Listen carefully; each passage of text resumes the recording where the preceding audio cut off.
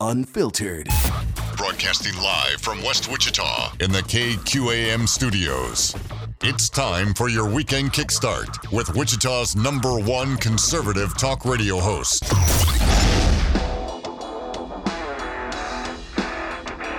This is Kansas Talk with Andy Hoosier.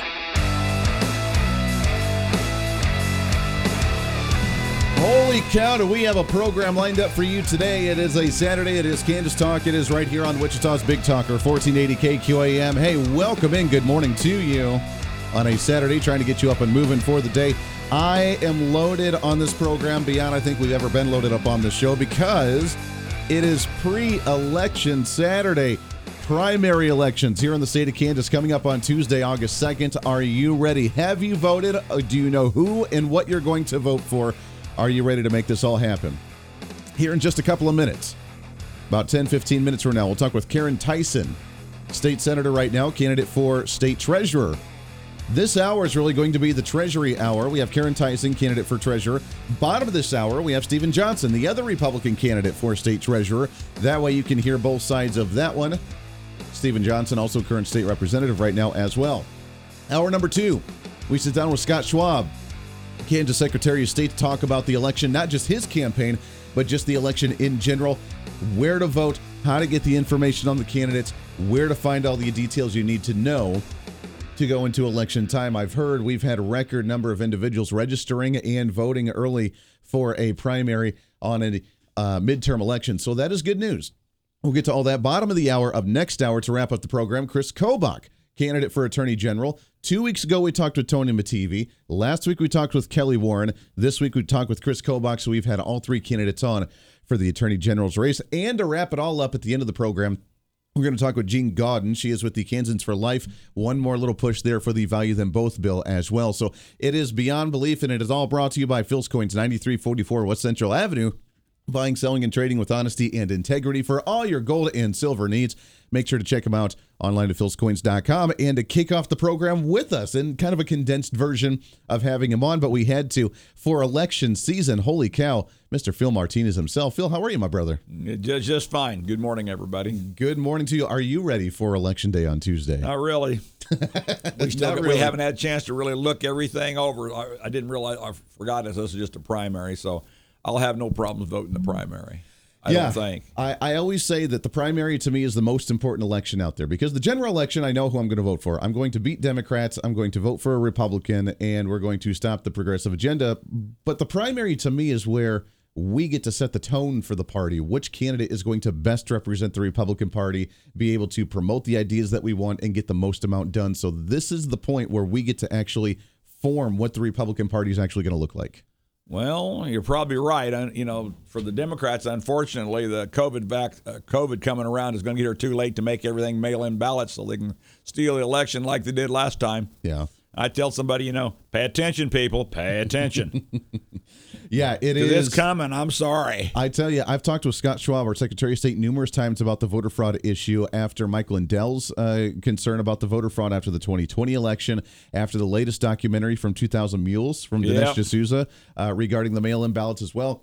We've talked to him in great length, and I am confident in our voter process and electoral process here in Kansas, not so much in other states, but many states, even after Georgia, when Georgia started passing their electoral bill, they based theirs off of what we do here in Kansas, and that's what caused them all the national hubbub, a year ago, a couple years ago. Yeah. So I think that I feel, for the most part, relatively confident in our system.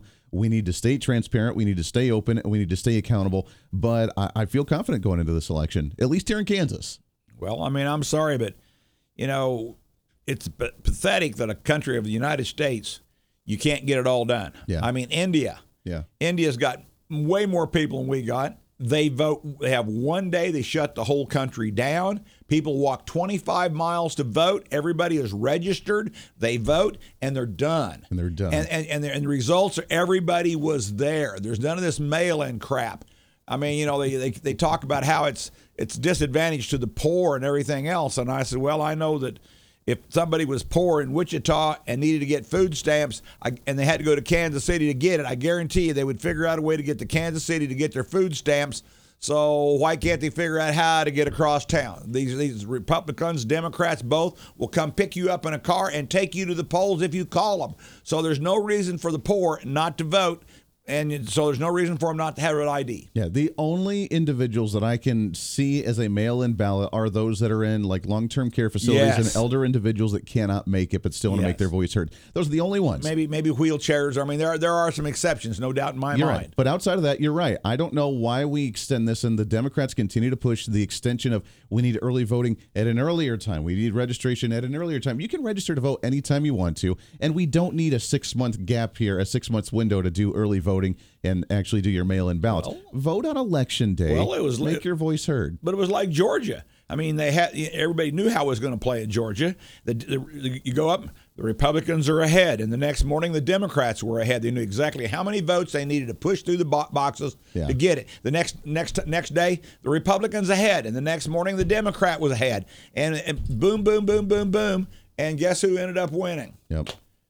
No. Yeah, there are way too many opportunities, whether there's fraud, whether there's not fraud, there's way too many opportunities for the fraud to happen when you actually start making these loosey-goosey laws with mail-ins and everything else. Just show up to vote on election day. I mean, people are voting early. That's cool. They want to get rid of the lines if they want to vote early in person. Right. I guess that's cool. That's fine. But I still love the patriotic day of election day. I think it should be a national holiday. I think that we should just shut down work, just shut down the bank, shut down everything. No problem with that. Have people go and actually just go vote that day. Stand in line all day if you want to. Whatever, but get it done. Get it done. That's right. Then there's no whining. Yeah, that's right. We got just about a minute here before we have to kind of wrap things up today with Phil Martinez of Phil's Coins. But the inflation rates still going strong. We still see the 9.2%. We saw the interest rates rise again with the Federal Reserve. They're raising another, 0.7% or 0.75, whatever they're doing. Yeah. So real quickly in about a minute or two here, what do you think that's going to do to the silver and gold markets? Anything?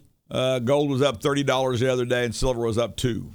So all of a sudden we're back up to over $20 for silver and gold's pushing back into the high 18s or something like that. So it's climbing again. It's maybe 1,800, but gold was up 30 and silver was up 2. Yeah. And I still can tell people I still think you don't. I can be wrong, but I still believe it's possible to see $100 silver by the end of the year. It's going to happen. Something's going to happen. I did laugh, though, about a couple days ago, a week ago, I was looking at the market, and silver was back down to $18. And I was like, man, I remember the first silver that I bought a couple years ago, I bought it at the $18 range, so it's back down there. I think I need to put some more in. It's God's way of telling you it's time to buy.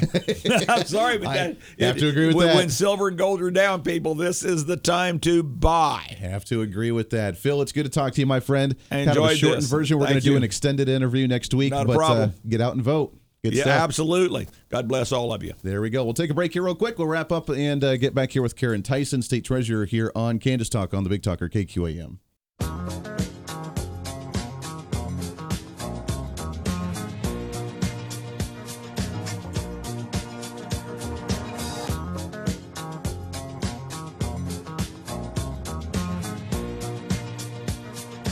Welcome back into the program. Let's jump right into it with election coverage 2022. It's time to meet the candidate.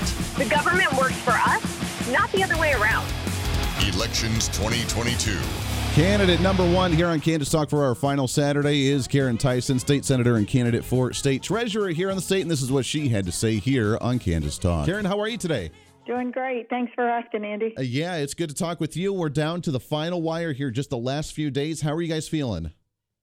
We're feeling very cautiously optimistic. We're running like we're behind, but we feel like we have the momentum right now.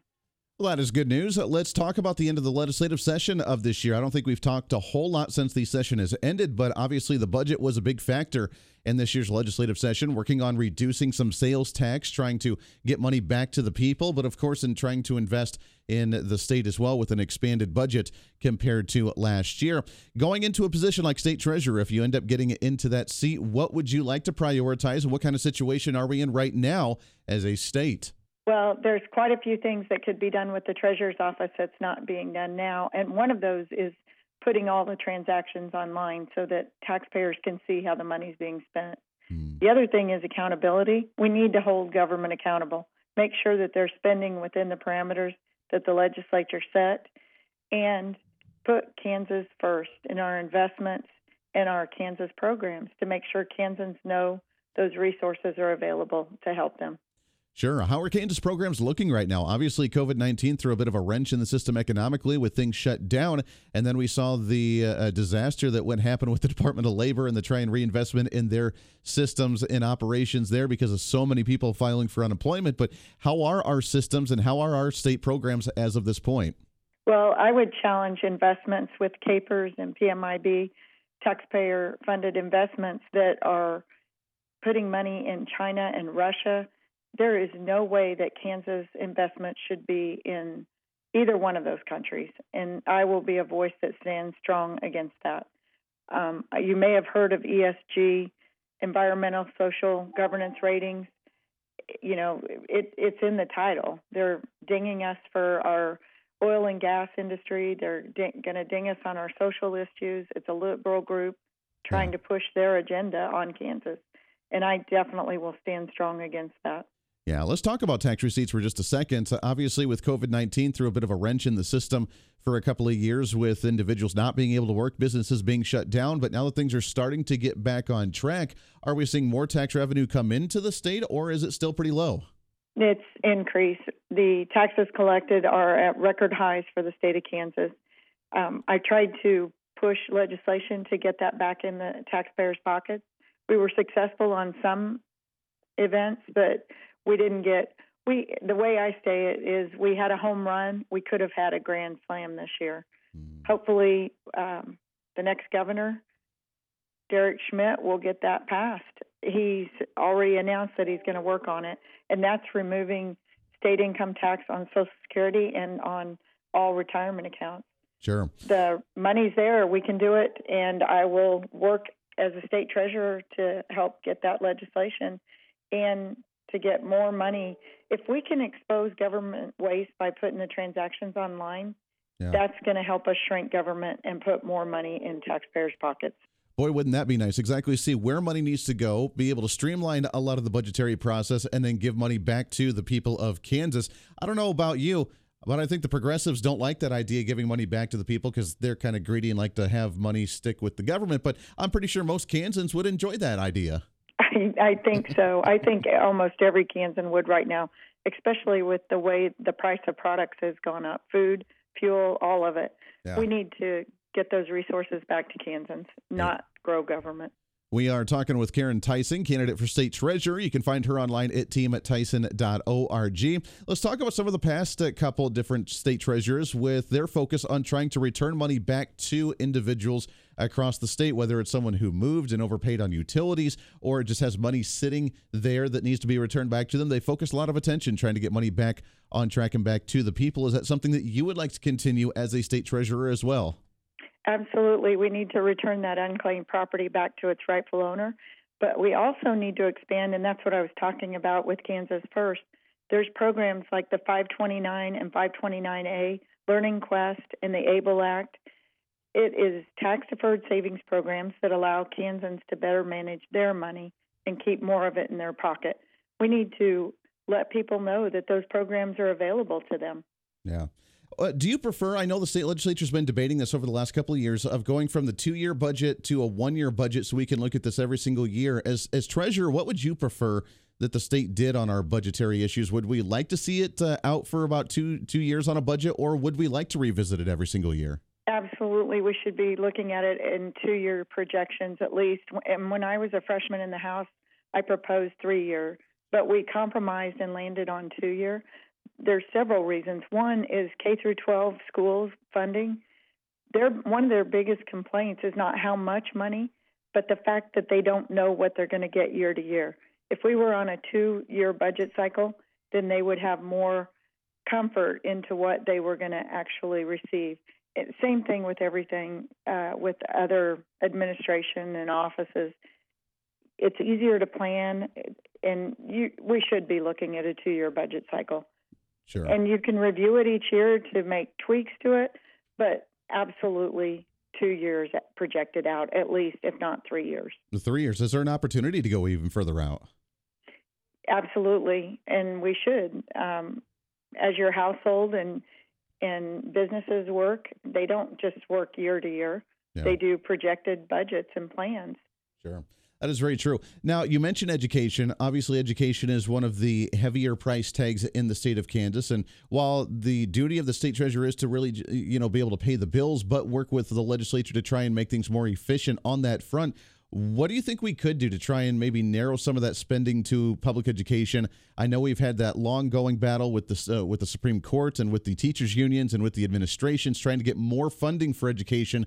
But between K through 12 and higher education, we're already looking at over 60% of our state budget going towards that. Is there a way to refine that, make it a little more mainstream, and not make that the hefty part of our state budget? Absolutely, there is. And part of it is the budget process.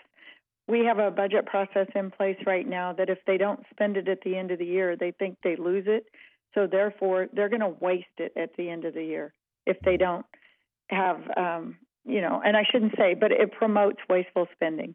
We've got to address that budget process. And that is true throughout all government. We attempted to by doing a performance-based budget. They're not implementing it. They're not doing it at the state level, and there's no recourse for them not following the law. So I think by exposing the spending at the end of the year, one example I can give, a small school district, they have a standing order for paper every year, whether they need it or not. And a new principal went down to the basement. They found reams of paper stacked to the ceiling. They cut that order off, but it was an example. It was just something that was there. At the end of the year, they would spend the money, whether they needed to or not. Yeah. So it's just that common sense spending. And by exposing what we're doing at the state level, then taxpayers and legislators will be able to see where that money's actually being spent. Yeah, amen to that. Well, like you said, it goes back to that transparency, putting things online, letting people see exactly where their money goes. And I think that'd be an eye-opener for a lot of individuals. Last couple of questions before we let you go, and I appreciate the time. But on the other front, capers is the other big expenditure in the state. I know during the legislative session of this year, you guys just laid down close to $1 billion to try and play catch up on some of those payments, as opposed to what Governor Kelly wanted to do, which was re-amortize capers again and just delay the payments and kind of extend those things out. Are we on track right now with capers? Are we back on track after that $1 billion payment? And how does the retirement plan for the state look right now? No, my opponent is saying that he has saved capers billions of dollars. And the truth is that the capers board is estimating their returns at 7.5% right now. We all know that that is not a reality in this economy.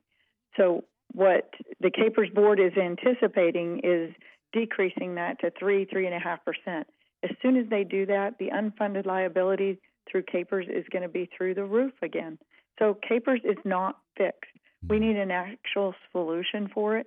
We did introduce a bill this year that would look at possibilities for existing capers participants to be able to convert to a different type system if they want to, but it wasn't mandated. What was mandated is that we have to fund capers for the current individuals that are in that system. Yeah. What would that take? How much is going into it right now compared to how much needs to go into it? It depends on what they end up with the unfunded liability estimate, but we're looking at billions of dollars again. Wow. It's not a good scenario that we're in. There's one state that is completely 100% funded. Kansas needs to truly address this system, not kick it down the road. In fact, my opponent was part of introducing the Tier 3 program. If you take a close look at that, it is one of the worst retirement programs, and I feel bad for anybody that is in that program. We need to give them an option to change to another program that could be beneficial for them and their families and Kansas taxpayers. Most teachers, this is a statistic that's a sad one, but they stay in that field for less than 5 years. Sure. Well, they would be tied to the current capers Tier 3 system. That doesn't benefit them at all. So give them an option to convert to a self-directed type IRA program that they can actually transfer the money with them. Again, it helps taxpayers and it helps the actual participant in the program. Yeah, those are all some great ideas, because I have noticed that we started to go down the road for the last few years, unfortunately, is almost what Illinois tried to do, which Illinois, as you know, went bankrupt because of their education and their retirement plans, where they could not fund all of these expenditures, and they had way more debts, and they couldn't actually have a balanced budget. And I don't want us to go down that road. No, we should not. And CAPER's money, some people may not be aware of this. We had approximately $36 million invested in Russia. And now we can't even get that money out. You know, it's not $36 million anymore. Sure. And there's over $100 million invested in China. CAPER's money should not be in those high-risk investments in countries that can change the rules and change the investing parameters. I mean, they could just pull the money on a dime, and we would have no recourse to get that money. Russia is a prime example. We need more conservative returns. We need to make sure that we are doing our fiduciary responsibility, and part of that responsibility is not investing in dictatorship countries. Sure. There it is. It's scary. And people may not realize the treasurer, I'm sorry, Andy, but people may not realize the treasurer sits on the CAPER's board and has a voice in those investments. Wow, yeah, I was not aware of the fact that you could sit on the actual CAPER's board, so I think that would be definitely beneficial to help streamline that process, and then again, let people know about what's going on with the CAPER's plans and those that are affected by it. Yes, it is. Yeah. And I will be a strong voice against that.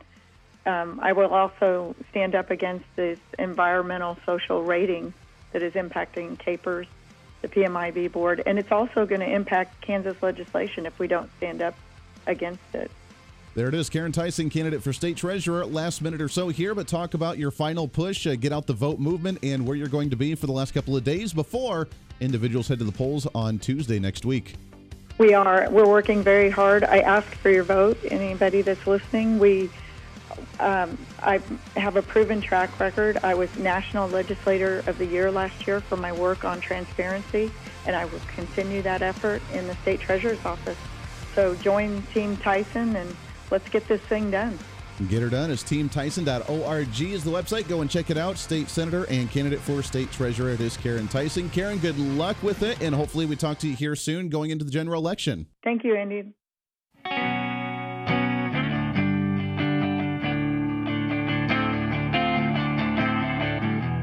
It's Wichita's #1 conservative talk radio host. This is Kansas Talk with Andy Hoosier. Welcome back into Kansas Talk right here on Wichita's Big Talker, 1480 KQAM. Thanks for hanging out with us. The final Saturday before the election on Tuesday. It's finally here. And boy, have we talked to candidates all across the board. We've talked to all three attorneys general's candidates over the last few weeks. We've talked to Derek Schmidt, candidate for governor. We've talked to so many others all over the state as well. And we focused some time as well on the state treasurer's race, which has heated up as well with two Republican candidates. We've talked to Caryn Tyson. It's time to get back on the program with us here as well. Current state representative and candidate for treasurer as well, Mr. Stephen Johnson. Steve, how are you, my friend? I'm doing great. Great to get to be with you and your listeners today. Yeah, it's always good to talk with you, my friend. We've talked a lot of times about state legislative issues, and this race, boy, I tell you, it is down to the wire. We are in the last leg here. How are you feeling with the campaign for the last few days? So it feels good. There are a lot of great folks across the state. Checking in with my legislative colleagues have been a huge help to reach a lot of different corners of the state and voters as we approach these days. And a lot of folks are voting early, but we'll have a lot turn out on August 2nd, and looking forward to August 2nd and seeing those results.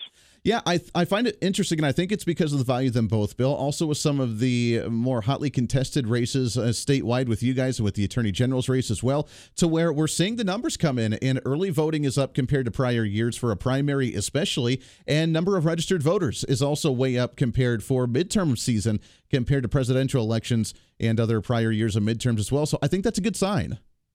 Always. When we can get more participation, that is good.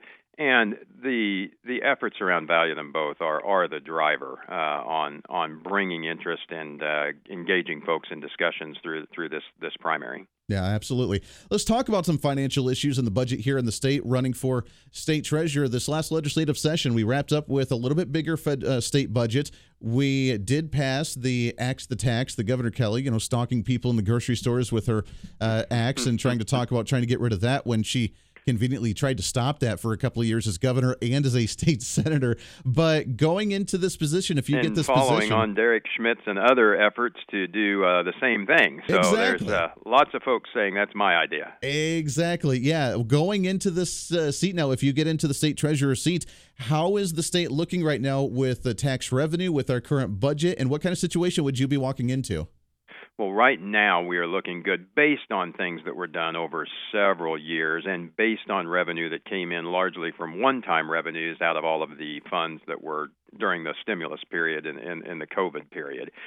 Full employment remains strong. As long as full employment is there, I'm optimistic about future returns. However, with leaving those stimulus funds on entirely too long, the inflationary pressure is a huge risk. So while I think we'll be strong through our November estimate, I am concerned about what our outlook will be going forward and whether that type of growth can be sustained. The good news is the legislature worked very hard to set some dollars aside, not only in the rainy day fund, which gives us some flexibility, but also to pay down debt, and our timing is working out remarkably well. Also, one of the things that we did was pay down just over $1 billion in the pension debt and look to eliminate some other bonds that we have a call opportunity here in the next year, and that debt reduction will be a meaningful change in the amount of revenue that will be required going forward. Sure. I'm glad you mentioned that with the Capers plan. I know we did pay that $1 billion into it, which was nice. Governor Kelly wanted to re-amortize and extend that out again, which seems to be the plan whenever Democrats want money in the state, and I find that kind of ironic. But where are we now after that payment? Are we in better position? Are we caught up? Do we still need some work? I mean, how are we looking right now? Well, it is a long plan. So the remaining debt at the time we did it was about $5 billion, and taking $1 billion off of that took us down to a relatively small number on that total portfolio. There's about $24 billion that is in the fund, and we need to come up with that additional amount yet to be fully funded. However, we're starting to hit the point where you're in what would be accepted variance of the portfolio, because it does go up and down, and you don't just stay at a particular value. So we're getting to where we can breathe easier. That is good news, because that's been kind of the focus, hasn't it? Whenever we need money, we just kind of re-amortize, we borrow from that, and while we kind of delay the pension plans for individuals that work for the state, that's been kind of the go-to for many years. It's been and the bigger problem is legislatures and governors have liked to give away benefits without coming up with the additional contributions that are required to pay for them, and that's very attractive. So you just have to help people understand the long-term implication, and that's something we've really focused on in the last 10 years, as there have been several proposals that have been brought to increase the spending on pensions, and they aren't bad proposals. You just have to be willing to increase taxes to pay for them. And if someone's willing to do both, that can work. I have not been willing to increase that spending. Instead, have looked for ways that we could cut costs, which we've been able to do a lot through just getting lower interest that the market gave us a huge opportunity to do, which will save us hundreds of millions. But anyway, that has been the bigger issue, is giving away benefits without paying for them and letting that go for decades. Yeah, well, and that leads to what we saw with the state of Illinois, where we saw them go bankrupt in the state because of their education and their retirement plan and their pension plans for the state, which conveniently are still really, for us here in Kansas, the two most expensive bills that we have as well, isn't it? They are the most expensive bills that we have, and we looked at Illinois in 2011 when we first started on that, and they were at the tipping point then. I don't know how that problem gets fixed, but we knew we did not want to stay second to last with only Illinois below us, and thankfully we have turned that ship around through changing the liability, changing the interest cost, and changing our payments to make sure it would actually work. Sure, that is good. Let's shift gears to education for a second. Obviously, between K through 12 and higher education, that's near 60 to 62% of our state budget, the last that I saw with those numbers. Is that something that can be addressed or needs to be addressed to reset some priorities? I know we've gone through years of litigation with our Supreme Court in the state talking about how much money needs to go into K through 12, but that is a massive pit in our state budget right now that I think needs to be reformed. And you were right on target all the way through, including that last piece, which is the litigation piece that has held the decision on what has been spent. So the legislature has actually not been making that decision.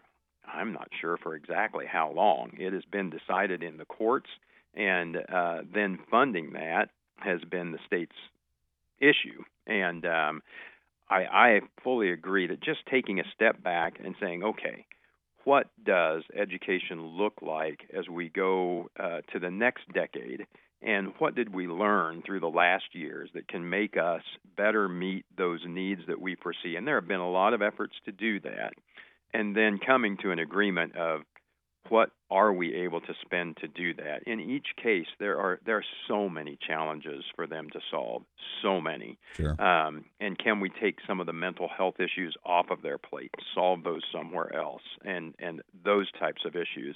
But I think there are ways to do things more efficiently. I think we have to agree on how that can be done, and then work with our school board leaders and our superintendents. And we have a lot of superintendents who are good problem solvers, and we just need to say, okay, here's what we can spend. And similarly, one of the things that I look at is, how do I fund one entity versus another entity? So how do I fund schools versus mental health?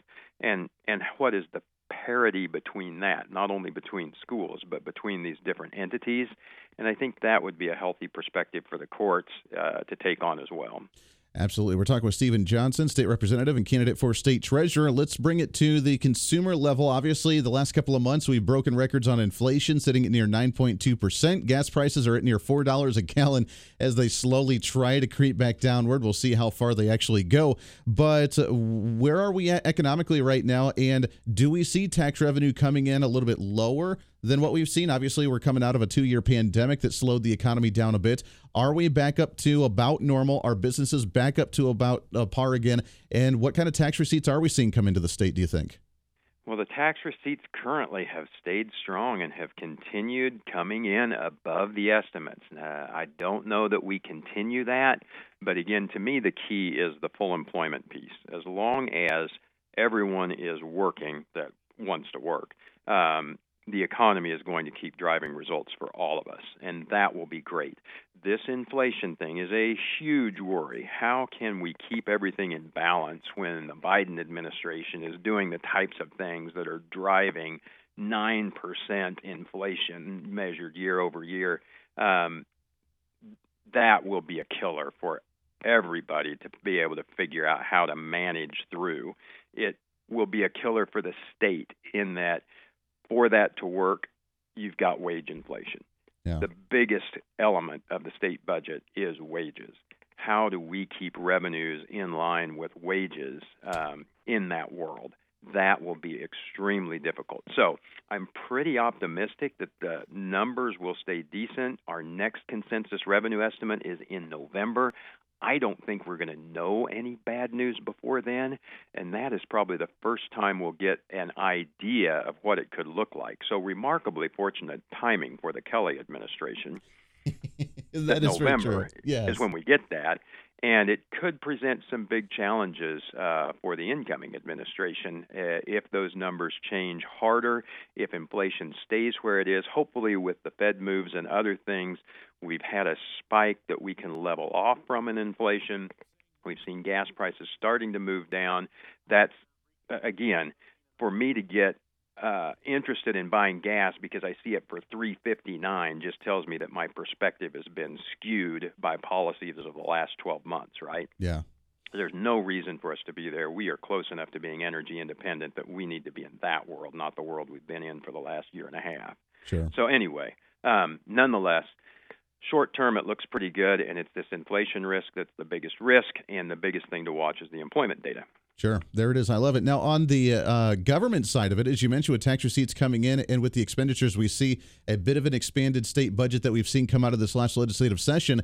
Where is the focus going to be, do you think, where the money needs to be directed at the state level? Is it going to be employment and trying to match wages for public sector and for government jobs? Is it going to be reinvesting in some of the technology like we've heard during COVID with the Department of Labor and the lack of equipment that they have or lack of software that they have? I mean, what do you think the next step is for state government to run efficiently as well?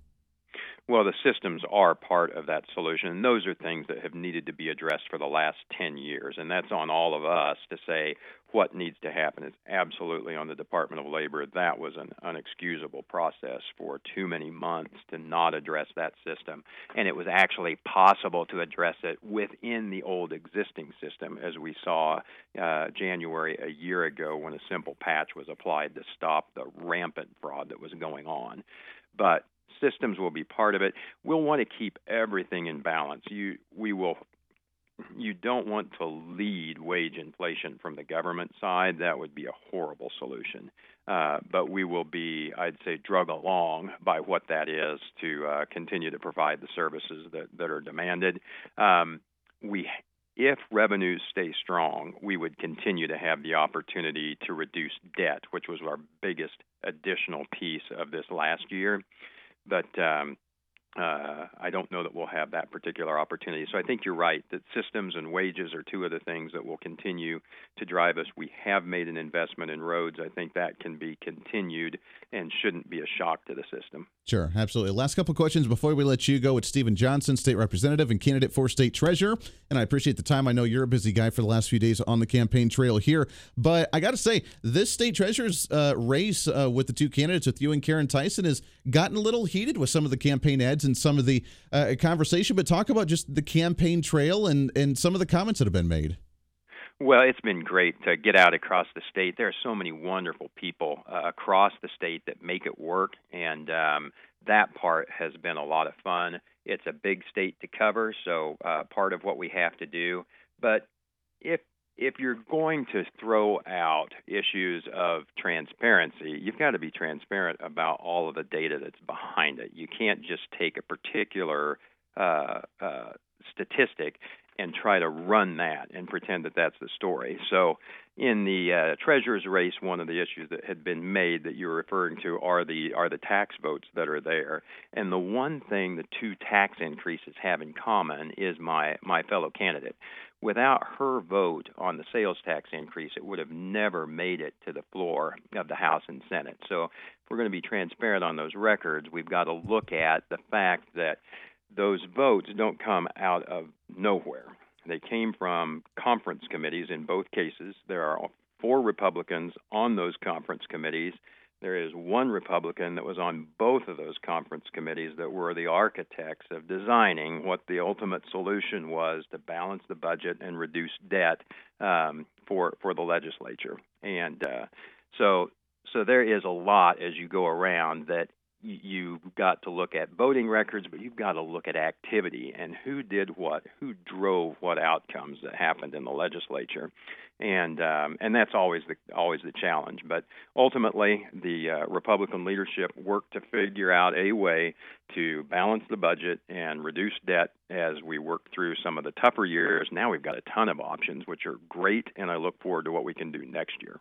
Yeah, we set ourselves up for a good situation, and hopefully we can keep at it in that direction and move forward by, like you say, creating more options, paying down debt, and keeping budgets limited so that way we can have more in the emergency fund for when things actually do happen. Right. Stephen Johnson. The way you cut taxes is by cutting spending. Yeah, that is the key. What a concept. A change in tax policy is only a shift. So, and that's what we focused on with pensions and with the budget. Yeah, so well, what a concept. Yeah, I mean, what a concept it is. Cut taxes so that way we can put, instead of just giving stimulus checks out to people like we're seeing other states do right now, Absolutely. We just let people keep it in the first place, and then we don't have to worry about it.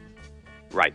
Yeah. Good plan. What a plan. I like that idea. It's Stephen Johnson, candidate for state treasurer. You can find him online as well. Stephen, good luck on the campaign trail. We're excited to see what happens on Tuesday, and we look forward to chatting with you again here soon, my friend. I look forward to both. Have a great day.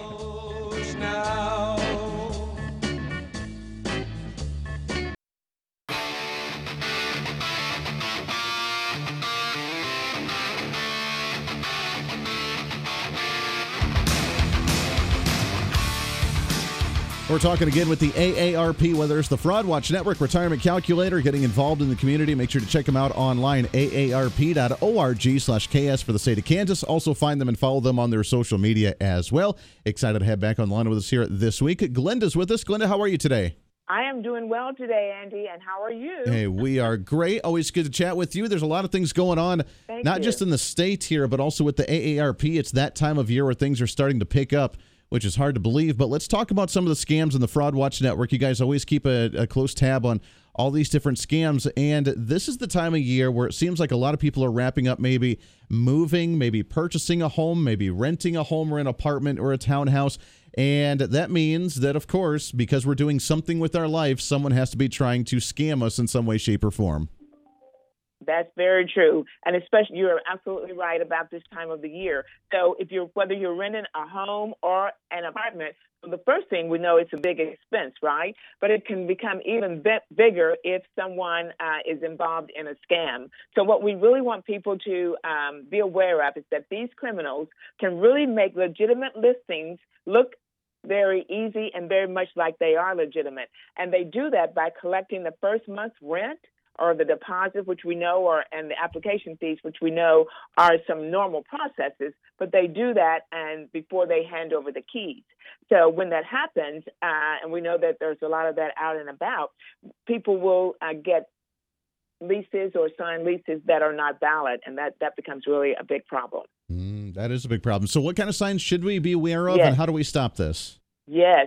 So what you really need to be aware of is that, so that you won't lose hundreds of dollars, is that when you're renting a place, to watch out for scammers who ask you to sign before you see anything, or request a payment via wire transfer, or some of the peer-to-peer type apps, or even sometimes cash. You really need to do your research. On the property, and then even on the property owner, and once you get the agreement, make sure you read it carefully, because if you can spot it, you can stop it. So paying close attention to those things will really, really help us to be aware of it and not become involved in that scam. Sure. That is very scary. I mean, if you're moving, that's all your livelihood. That's everything you have. And if you get scammed out of that, that is a horrible situation to be in. Yes, it is. It could render you homeless in some situations. And so we don't want that. And so, we can always visit our Fraud Watch Network to get more information about it, or call us on our helpline at 1-877-908-3360. And there are trained staff and volunteers there to help us, so that we can help them to walk through that process if it happens. I love it. We also got to talk about, before we run out of time as well, that next week, it's hard to believe that it's here, but next week is officially election season. Tuesday, August 2nd is primaries for the elections, and you guys have some different ways for individuals to get out the vote as well. Absolutely. They can go to aarp.org. It's www.aarp.org/KSVotes. And there's our voter's guide that will tell us how, when, and where to vote. The other option is to text KS Votes to the number 22777. And that will also take them to that information. Or you can also just go to VoteKansas altogether.gov. And that, again, is another way to learn how, when, and where to vote in the upcoming election. Oh, I love it. VoteKansas.gov, and like you said, text to KS Votes to 22777 and get all that information. And you're right. I mean, whether you voted early or whether you're planning on going and voting here in the next couple of days or showing up on Election Day, how to vote, where to vote, all that great information which is necessary. Just get out and vote. And do it. Absolutely. I love it. And we just want to remind everyone that our very last opportunity for our Andrews Awards nomination is the 1st of August. So we want people to go to our website and look for Andrews Awards and make nominations. Well, I tell you, guys got a lot going on. And again, that deadline coming up the end of this week as well. It's the AARP, aarp.org/KS for the state of Kansas. Go and check them out. Also find them online on their social media. Also votekansas.gov and text KS Votes to 22777. One more time, Glenda, what's the address or what's the phone number for anybody to reach you guys? The phone number to reach us for fraud is 877-908-3360. And we can watch us on our Facebook page also for a concert this weekend on Friday at 6:30. That'll be fun. I love it. Always great information. Glenda, we appreciate it very much. Let's do it again next week. We will. Thank you, Andy. Take care. Can you believe hour number 1 is all wrapped up for Kansas Talk already? That flew by way too fast and way too much content. Throwing it right in your face first thing for a Saturday morning. We'll do it more for hour number 2 right around the corner here on Kansas Talk. It's Wichita's Big Talker, KQAM, getting you set for Election Day on Tuesday. Are you ready? So I think everybody else is. Right back here, right around the corner on hour number 2 at Kansas Talk here on KQAM.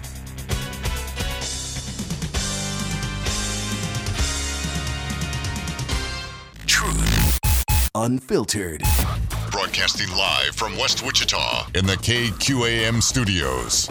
It's time for your weekend kickstart with Wichita's #1 conservative talk radio host.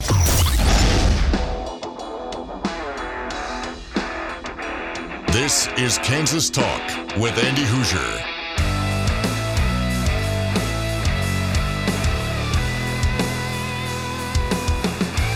Welcome back into Wichita's Big Talker, KQAM. It's Kansas Talk right here on 1480 KQAM. Hey, thanks for hanging out with us today. Good Saturday morning to you. We have hit the ground running today, and when I mean that, my head's spinning. Hopefully yours is as well, as we try and talk to all these candidates, get you ready for election season on Tuesday, August 2nd. Are you registered to vote? Are you ready to vote? And boy, do we have a lot more to get to. We've talked with Karen. Last hour was kind of the state treasurer's hour. We talked with Caryn Tyson, current state senator and candidate for state treasurer. Then we talked with Stephen Johnson, the state representative and candidate for state treasurer as well. So hopefully you got the information from both of those to help you make your decision on who you are going to support going into the election on Tuesday. This hour, we got big stuff here right around the corner here in just a couple of minutes. We'll talk with Scott Schwab, current Secretary of State and also candidate for Secretary of State as well. We'll not only talk about his campaign, but we'll talk about just in general election season, getting ready for it, and voter integrity. He just came back from Washington, D.C. on a roundtable talking about voter integrity and making sure that voter security is in place for the election. We'll talk about the duties of the Secretary of State during election time and more. Bottom of the hour, Chris Kobach. We have candidate for Attorney General. We've talked now with all three Attorney General's candidates. 2 weeks ago, we had Tony Mattivi. A week ago, we had Kelly Warren. And this week, we have Chris Kobach as well. So we've talked with all three major Republican candidates for Attorney General as well. If you miss any of these, we do have the podcast that you can go back and watch. You can watch the video of it on the KQAM Facebook page at 1480 KQAM on Facebook. You can also find the Voice of Reason podcast, where we do upload the Kansas Talk podcast as well every week, and you can listen to all of those interviews. So if you don't know the candidates, if you want to learn more about them, if you have not heard us talk to them because you missed that week or something, you can always go back and listen to those there as well. Also, to wrap up the program today as well, because it's such a major issue, we're going to have Jeanne Gawdin back on here with us, Government Relations for Kansans for Life, to reiterate what this Value Them Both bill is really about. Vote yes, vote no. What's really going on? What's the true facts about that bill? What is the misinformation being spread around out there regarding some of the campaign ads and more? We'll wrap up the program with her at about 10:45 today as well. So, great to have you along for the ride. 316-721-8255, 316-721-TALK. I don't want to waste any more time as we get right into our next electoral candidate. It's time to meet the candidate. The government works for us, not the other way around. Elections 2022. And let's continue it on as we talk with our current Secretary of State for the state of Kansas and candidate for re-election in the Secretary of State's office as well, Mr. Scott Schwab. Scott, how are you, my friend? Tired but good. Yeah, a lot of work going on. You're traveling the country and also traveling the state. It's a lot of ground to cover. A lot of ground to cover. Yeah, you guys have been extremely busy. And I just mentioned, I've been seeing some of these news lines. We're seeing a lot of people. It sounds like that individuals are active. They're excited. They're ready to go to the polls. We're seeing early poll numbers come in. We're seeing early voting come in. And we're seeing registrations up compared to prior years, it sounds like.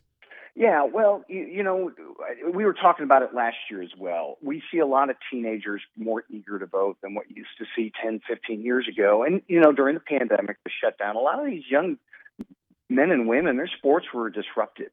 Yeah. And they couldn't vote for the school board. So now they realize the importance of, hey, I may be 18, I may not understand, you know, geopolitical politics, but I understand what my school board did, and I want to vote there. And well, once you start voting, you just continue to vote for, you know, issues and people that you believe in. Well, we have some hotly contested races as well. We have obviously the Attorney General's race that is really hotly contested. I think one of the more interesting ones, I think, for this election season. But we have this major bill that is as well with the Value Them Both bill that I think is generating a lot of excitement on both sides of the aisle to turn out to vote. Do you think that's a driving force, driving people to the polls this year as well? Well, we've always said, candidates and issues drive voters. If there's not much in the line of excitement of issues or very compelling candidates, then typically your voter turnout's down. So, we don't have data to say if that's what it is. We're not interviewing people as they cast their ballot to see if that's what's driving it, but it's an issue. And, like you said, the contested AG's race, I'm sure that's driving a lot of folks to the polls too, because there's some compelling personalities there.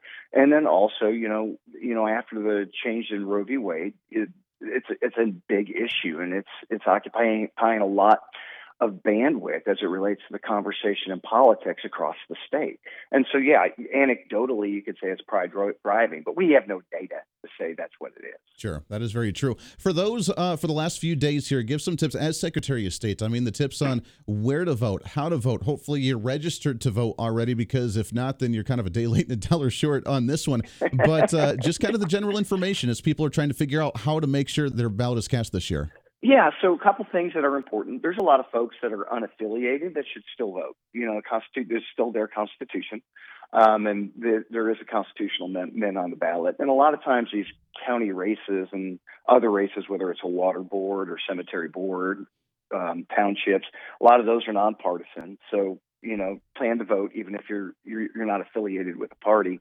You can go to sos.ks.gov and click the elections tab, and you can find every election clerk's office. So if you need to go to their website to see a sample ballot on where to vote, and we always encourage people, make a plan to vote. We learned a lot of this during the pandemic 2 years ago that, you may get COVID, may not want to go into a polling place. So have a plan ahead of time of how you're going to handle that. And our website, also on that election tab, we have a ballot tracker to make sure, that your ballot's been sent to you if you ask for an advance mail ballot, and make sure it got received back by the county office. We always encourage people, don't put it in the mail unless you absolutely have to, because, treat your ballot like cash. Your ballot is your responsibility. Yeah. And it's safer keeping it in the county as opposed to, a lot of Wichita mail ends up going to Oklahoma City before it comes back to Wichita.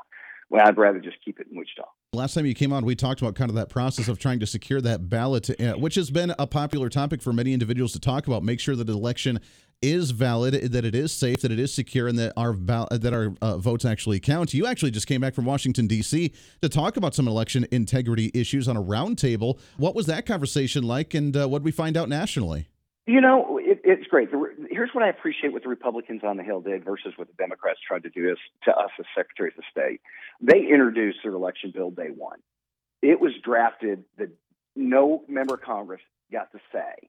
It was just drafted, and boom, they're hitting us with all this policy change, a lot of which we as Kansas cannot do, and we were never invited to the conversation.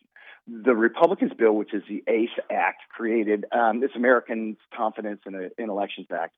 And what this does was actually protect states' rights, that states run their elections. It's not federal. It also gave guidelines for, voter ID, post-election audits, a lot of things Kansas already does. Our office worked with Congressman Davis's office to help draft this bill because, Kansas elections have been considered in the green. They're considered very secure. So the Republican caucus on the Hill said, well, let's start with Kansas because they're the gold standard. And the other thing it did is it prevents, what was become known as Zuckerbucks, the Facebook money, which is a complete conflict of interest. It prevents county commissioners from taking that money. And, Facebook is engaged in political campaigns. They shouldn't be funding election processes too. That is a conflict of interest. So it prevents those county commissioners from taking that money. Did you get a chance to actually talk to some of those in Washington, D.C. about what we're doing here in the state of Kansas? I know that other states like Georgia have tried to mirror some of their election integrity bills off of what we do in Kansas. So we are still kind of that beacon and that example of how elections could be done in a proficient level. Did you get a chance to actually show that in Washington, D.C. so they could see what we're doing? We did. As a matter of fact, Congressman from Georgia asked me, he's like, Scott, of this act, what do you like the most? And I really like the voter ID components.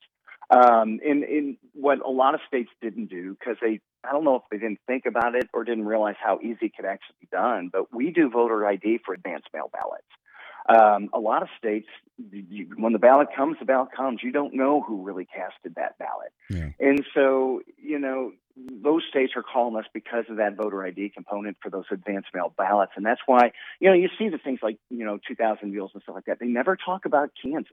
Yeah. Because one, we don't automatically mail ballots to voters. You have to request it. And two, we have a ballot harvesting law. And three, we got a voter ID. So those are the type of things. So we're fighting back against rumors from other states. Oh, it must happen in Kansas too. And it's just not true. And we always tell folks, if you don't believe me, that's fine. Go be a poll worker and find out for yourself. Go be the eyes on that election. Yeah, unlike some of the other states, we actually have that transparency. People can watch the count. People can actually be someone there at the polls to monitor everything and make sure everything's going well. And I think once they understand that system, then hopefully they feel a little bit more comfortable with our system here.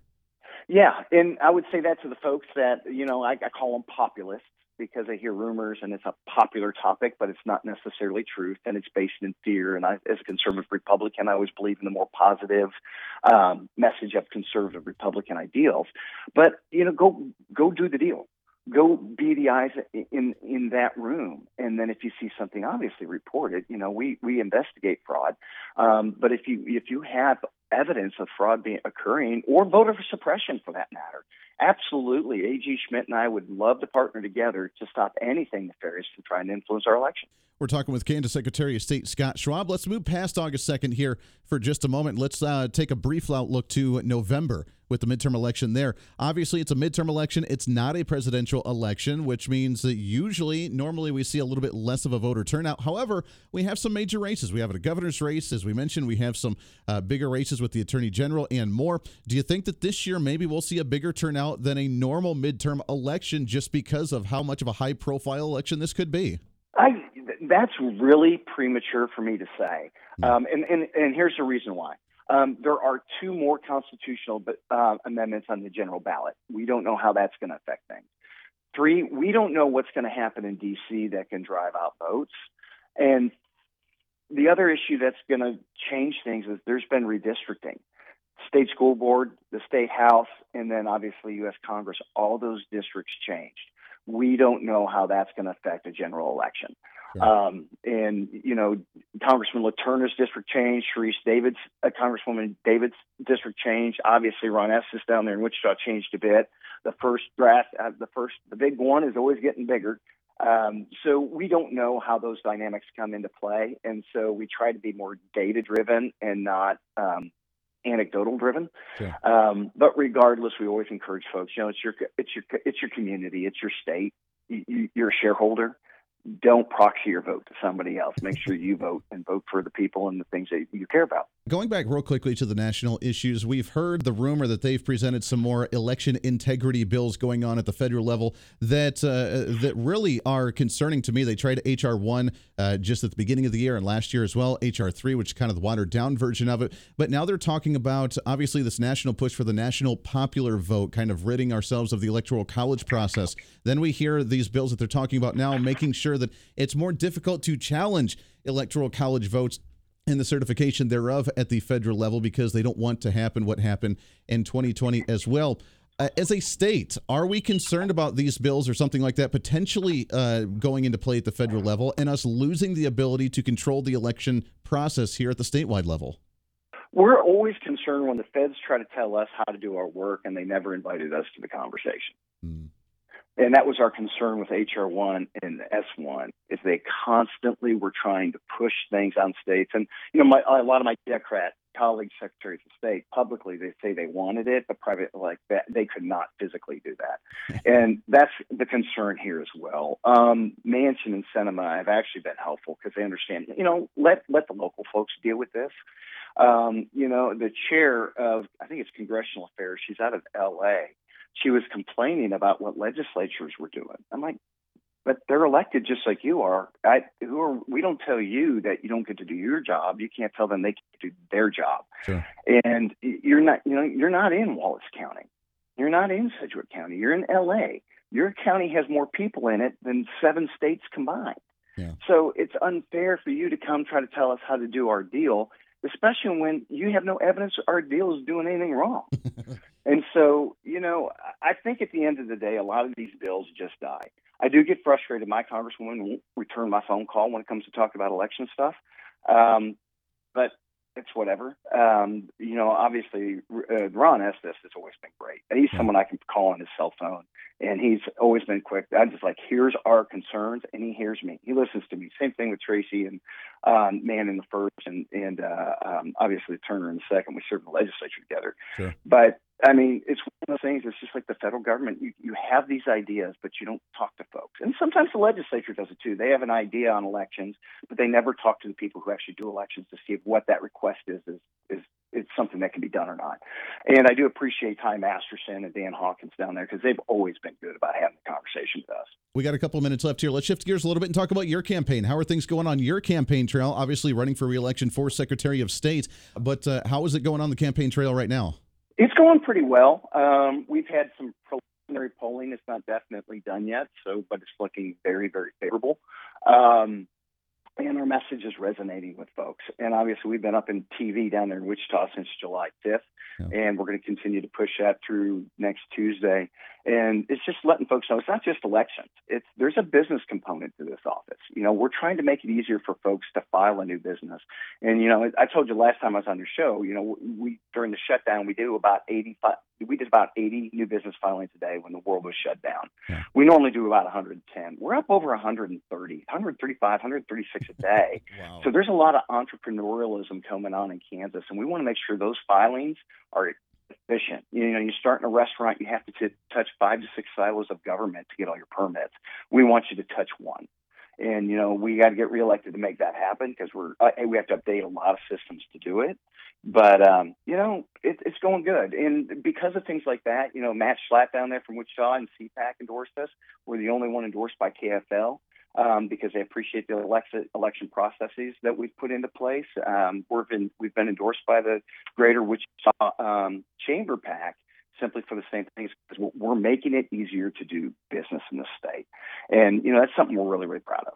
Very good. Well, I'm happy for you. Last question before we let you go, and I appreciate the time with you very much. I know it's a busy time for you, but talk about your transition personally, going from campaign mode that you've seen over the last couple weeks here for the final election push into Monday and Tuesday on Election Day. What is your role? How are things done? And talk about what your duties are and how busy that you are coming into the next week. Yeah, so, a lot of candidates, especially statewide, they get to go to the hotel and they have fun and, enjoy celebration with their friends. And unless they lost them, they may not be as celebratory. Let's be honest, that does happen to folks. But for me, it's work day. We'll all be in Topeka, and we create, I don't call it a war room because it's not a war, but we have a monitor room where we're monitoring what's going on with counties in case they have any electronic issues or, for example, a printer won't print. So we're constantly calling with vendors to make sure any issues are being resolved. Sometimes, like, for example, in Topeka, we had one of the machines still had a stick in it and it wasn't accounted for. And so we were troubleshooting, like, where is that stick? And I get it back to the office. Which it was handled in a secure manner. It was never put in bad hands. It was an extra machine in case something broke. Sure. And she didn't realize she had to bring that back. So it's stuff like that, and we always have 2 people handling things. So, we have our fraud link on our website. You just go to sos.ks.gov. So as people say, hey, I saw X, Y, or Z, we're constantly working with DOJ, National Guard, and the KBI to investigate claims of either voter suppression or voter intimidation or voter fraud. So those are the type of things I'll be dealing with till 7, 8 o'clock at night, and then I'll be checking in and out throughout the night as people are posting the results. And I always remind people, what you see on our website is preliminary. There's still provisional ballots that have to be counted, and there's a lot of things that happen to make sure the numbers are final. That is just a thermometer. It is not a thermostat. Sure. It is not. It is very dynamic. As some folks get a provisional ballot, and they come in later and show their ID, then that provisional ballot gets count. So sure. If it's a legal ballot, we want it counted. Yeah, absolutely. I know it's a busy time for you, and I appreciate all the time that you give us here, and it's an exciting time, I think, for Kansas going to the polls and going on Tuesday to go and make their voice heard, and we'll see how the election turns out all across the board. At Secretary of State Scott Schwab, we appreciate the time very much, my friend. Keep up the great fight, and we look forward to chatting with you on the other side here in a couple weeks. Sounds good. Thank you. Thanks for having us on again. Always appreciate you helping us get the truth out there.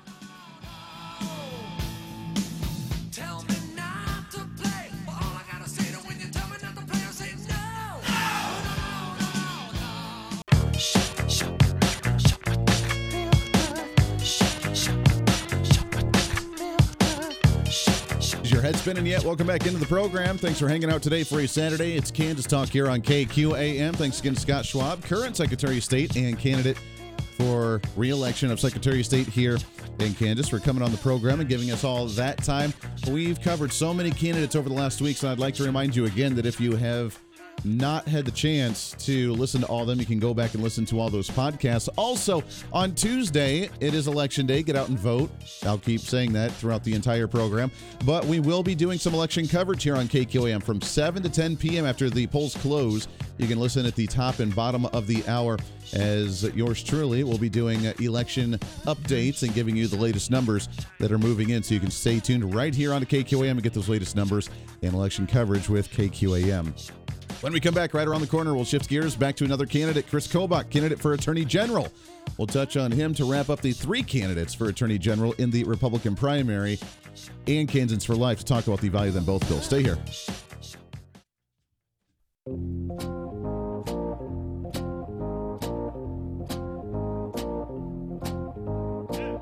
Call the show at 316-721-8255.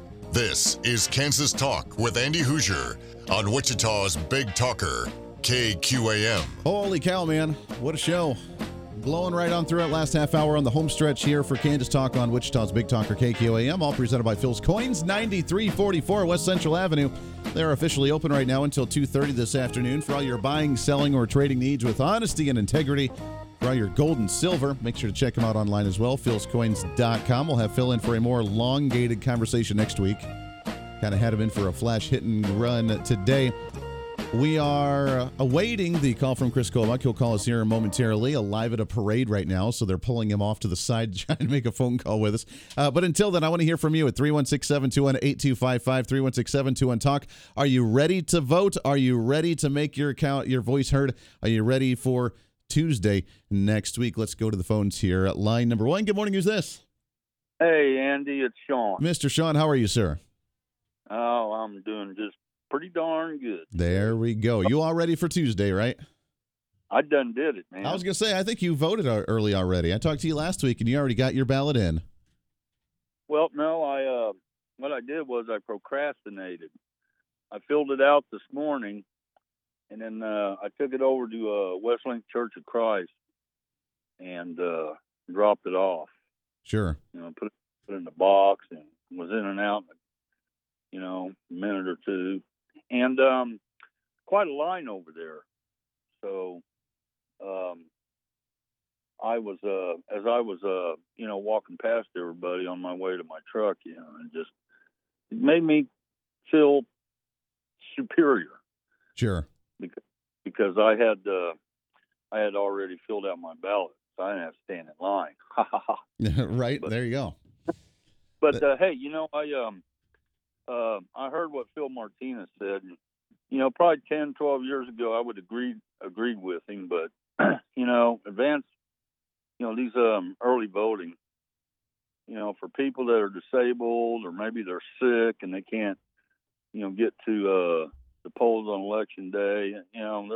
I don't see anything wrong with advance voting as long as there ain't any cheating going on. And of course, that happens with advance voting, I know, but surely, we can put a stop to that. Well, when there's security to it, to make sure that, not like what we're seeing with that 2,000 Mules and other documentaries and other concerns about just people randomly dropping in ballots and just the ballot harvesting and trying to go around and collect them from individuals. You don't know what happens as soon as you let go of that ballot. So holding on to that ballot is precious. It's like a piece of gold. And then when you drop it into a place, you want to make sure that it's protected. It's a vault, that it's secure, and that you want to make sure that it's counted properly. And as long as we do that, I have no problem with it.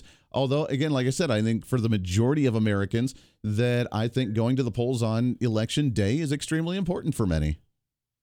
Oh, yeah, sure is. People who can vote, can stand in a long line, need to get out and vote. I heard what Scott Schwab said, and I do an advance.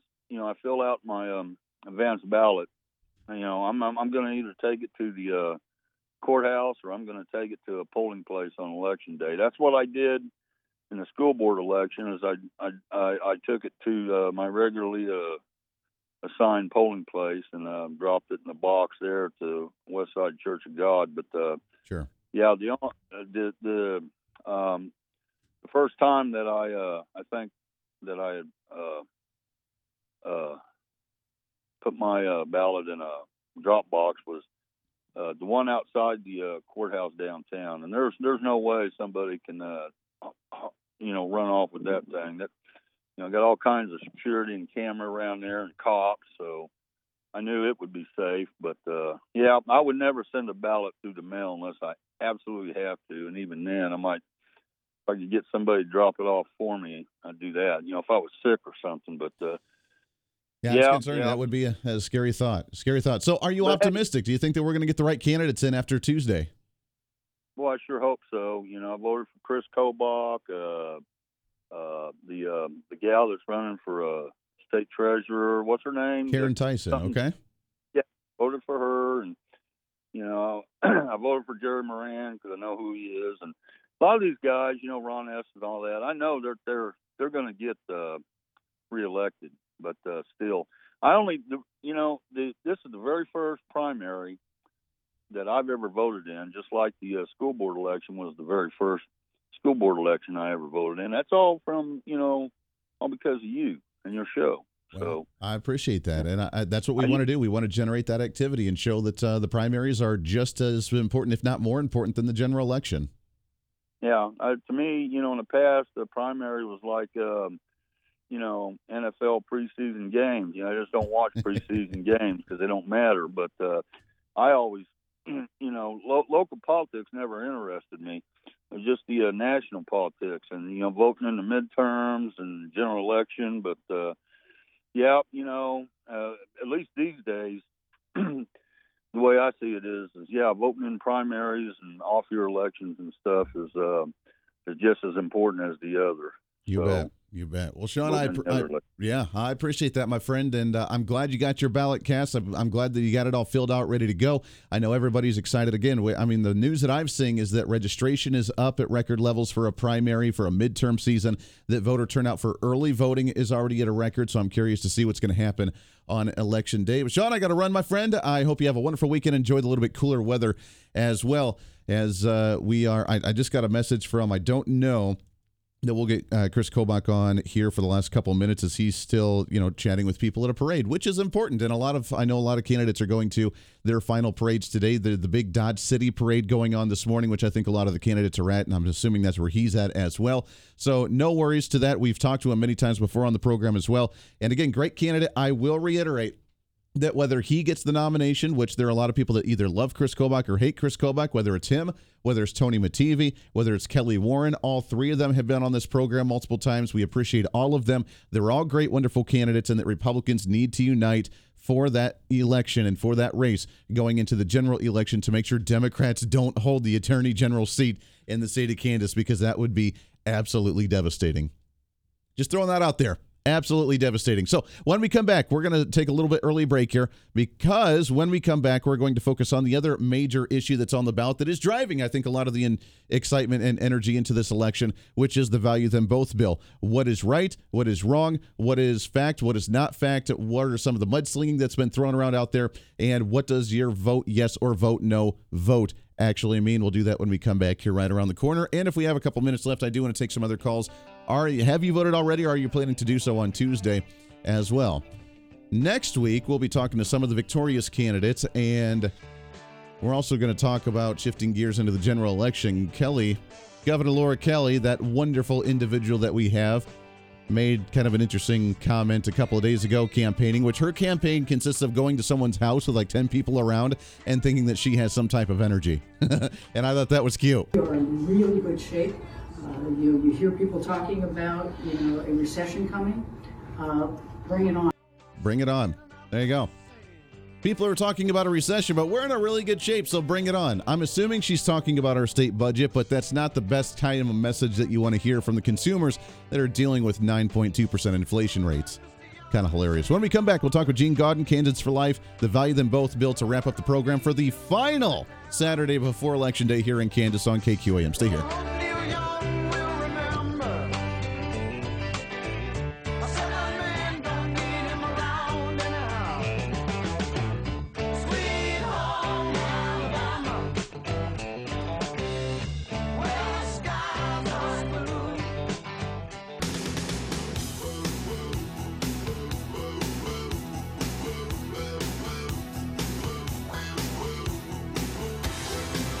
Welcome back into the program. Last segment here on Kansas Talk, wrapping up the program today, going into Election Day on Tuesday. Can you feel the energy?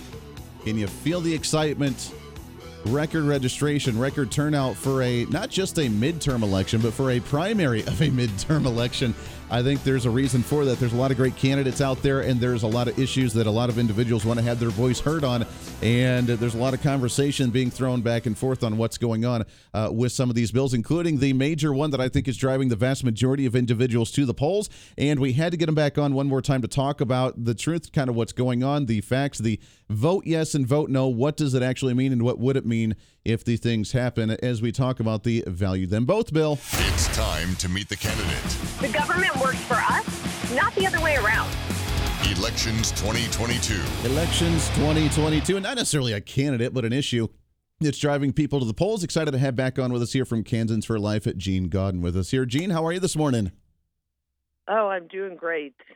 It is, gosh, we are just days away from this. I have seen so many yard signs. I've seen, and I have to admit now, I have seen probably a handful that I can count on one hand that are the vote no signs, but my drive to and from the radio station every single day, I see at least 30 yes signs. So if that's any indication that I'm optimistic about Tuesday. Well, I tell you, that's exactly right.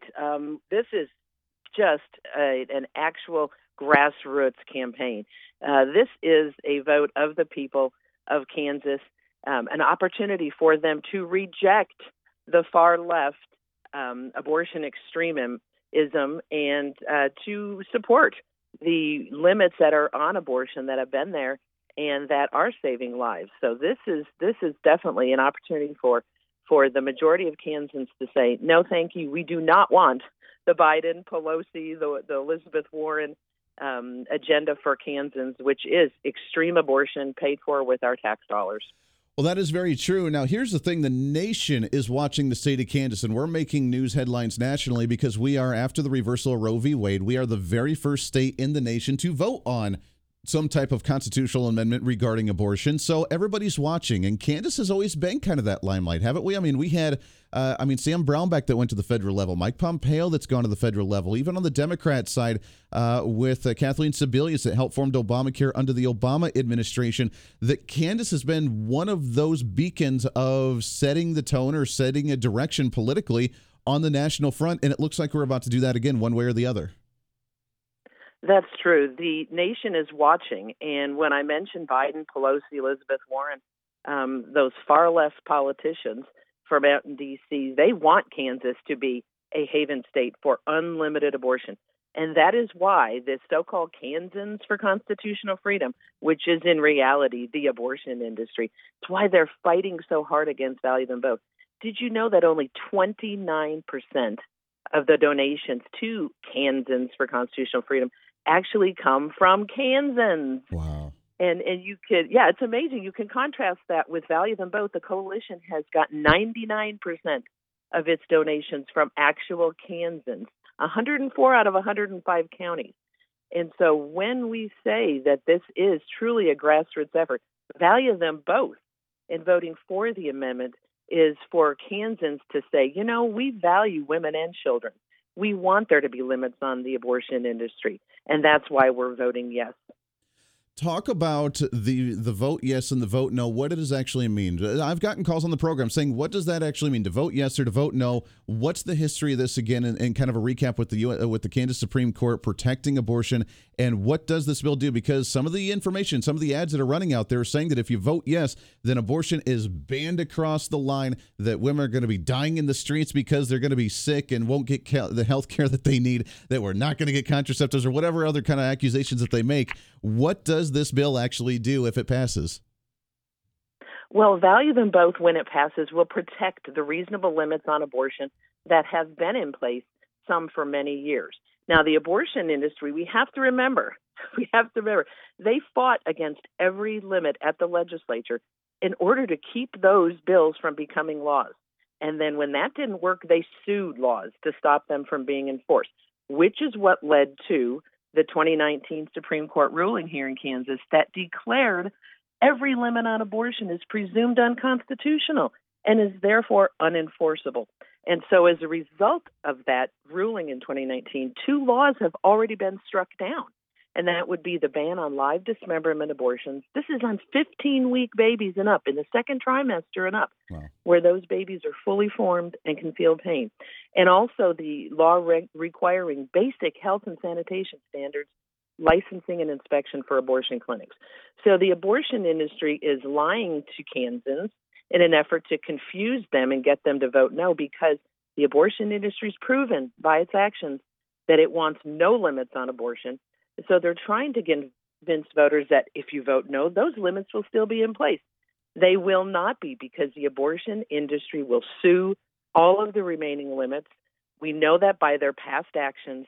So no on value them both means no limits. Yes, protects those life-saving limits on abortion from being struck down by abortion industry lawsuits. Yeah, we have to remember that back in, 2019, when the Kansas Supreme Court came out and said that it was constitutionally protected to have an abortion, that's what they would use if this fails to pass. That's what the ruling that they would use to try and sue on any of these regulations, to where, like you said, we could be seeing what we were seeing with the conversation in Virginia of, oh, you know what, I'm going into labor. I don't know that I want this thing as I go into a panic state. Let's set the thing aside and just have a conversation about what we want to do with it thereafter. That potentially could happen here in Kansas if these restrictions don't stay in place. That's exactly right. The abortion industry itself is projecting a 1,000% increase in the number of abortions in Kansas if value them both does not pass. And so because of our state Supreme Court's ruling, we don't have a voice anymore on this issue. We cannot talk to our legislators about things we think are important, limits we think are important to place on the abortion industry. And we've seen in other states, Minnesota, for example, struck down their parental notification law, struck down informed consent, struck down the requirement that it be a licensed physician to perform an abortion. So all of those things, because of that, what that one Supreme Court ruling did in 2019 in Kansas, all of our limits are now presumed unconstitutional and are unenforceable.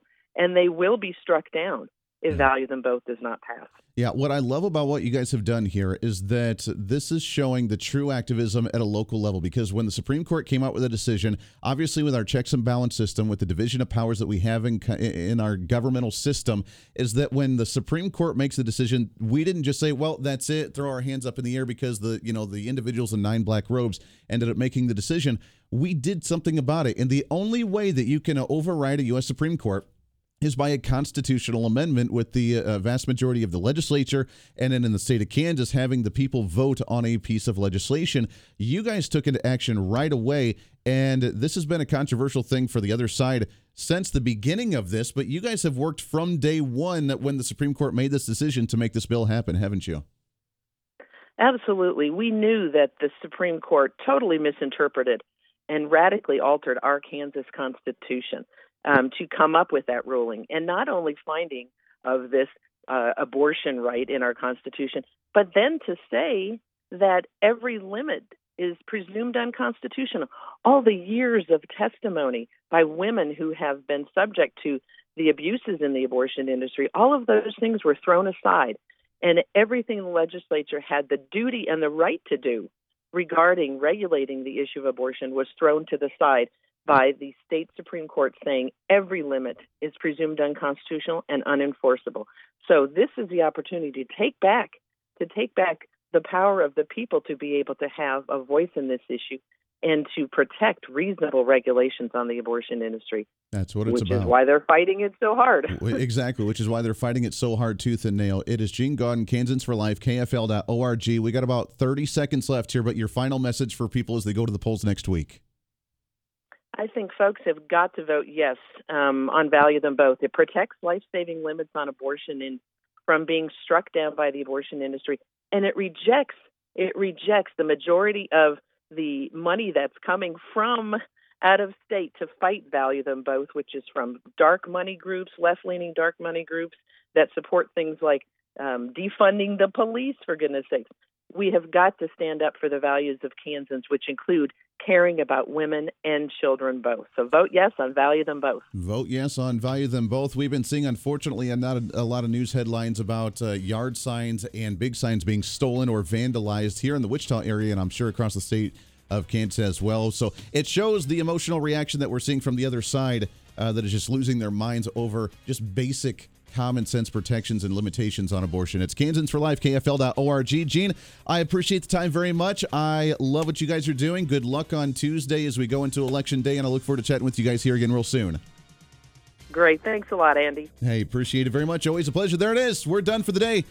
I can't say any more until you go to the polls on Tuesday. We're back at it next Saturday to recap everything, get some of the victorious candidates on the show, and have some fun about going into a general election. Until then, everybody have a great weekend. Enjoy maybe the little bit cooler weather.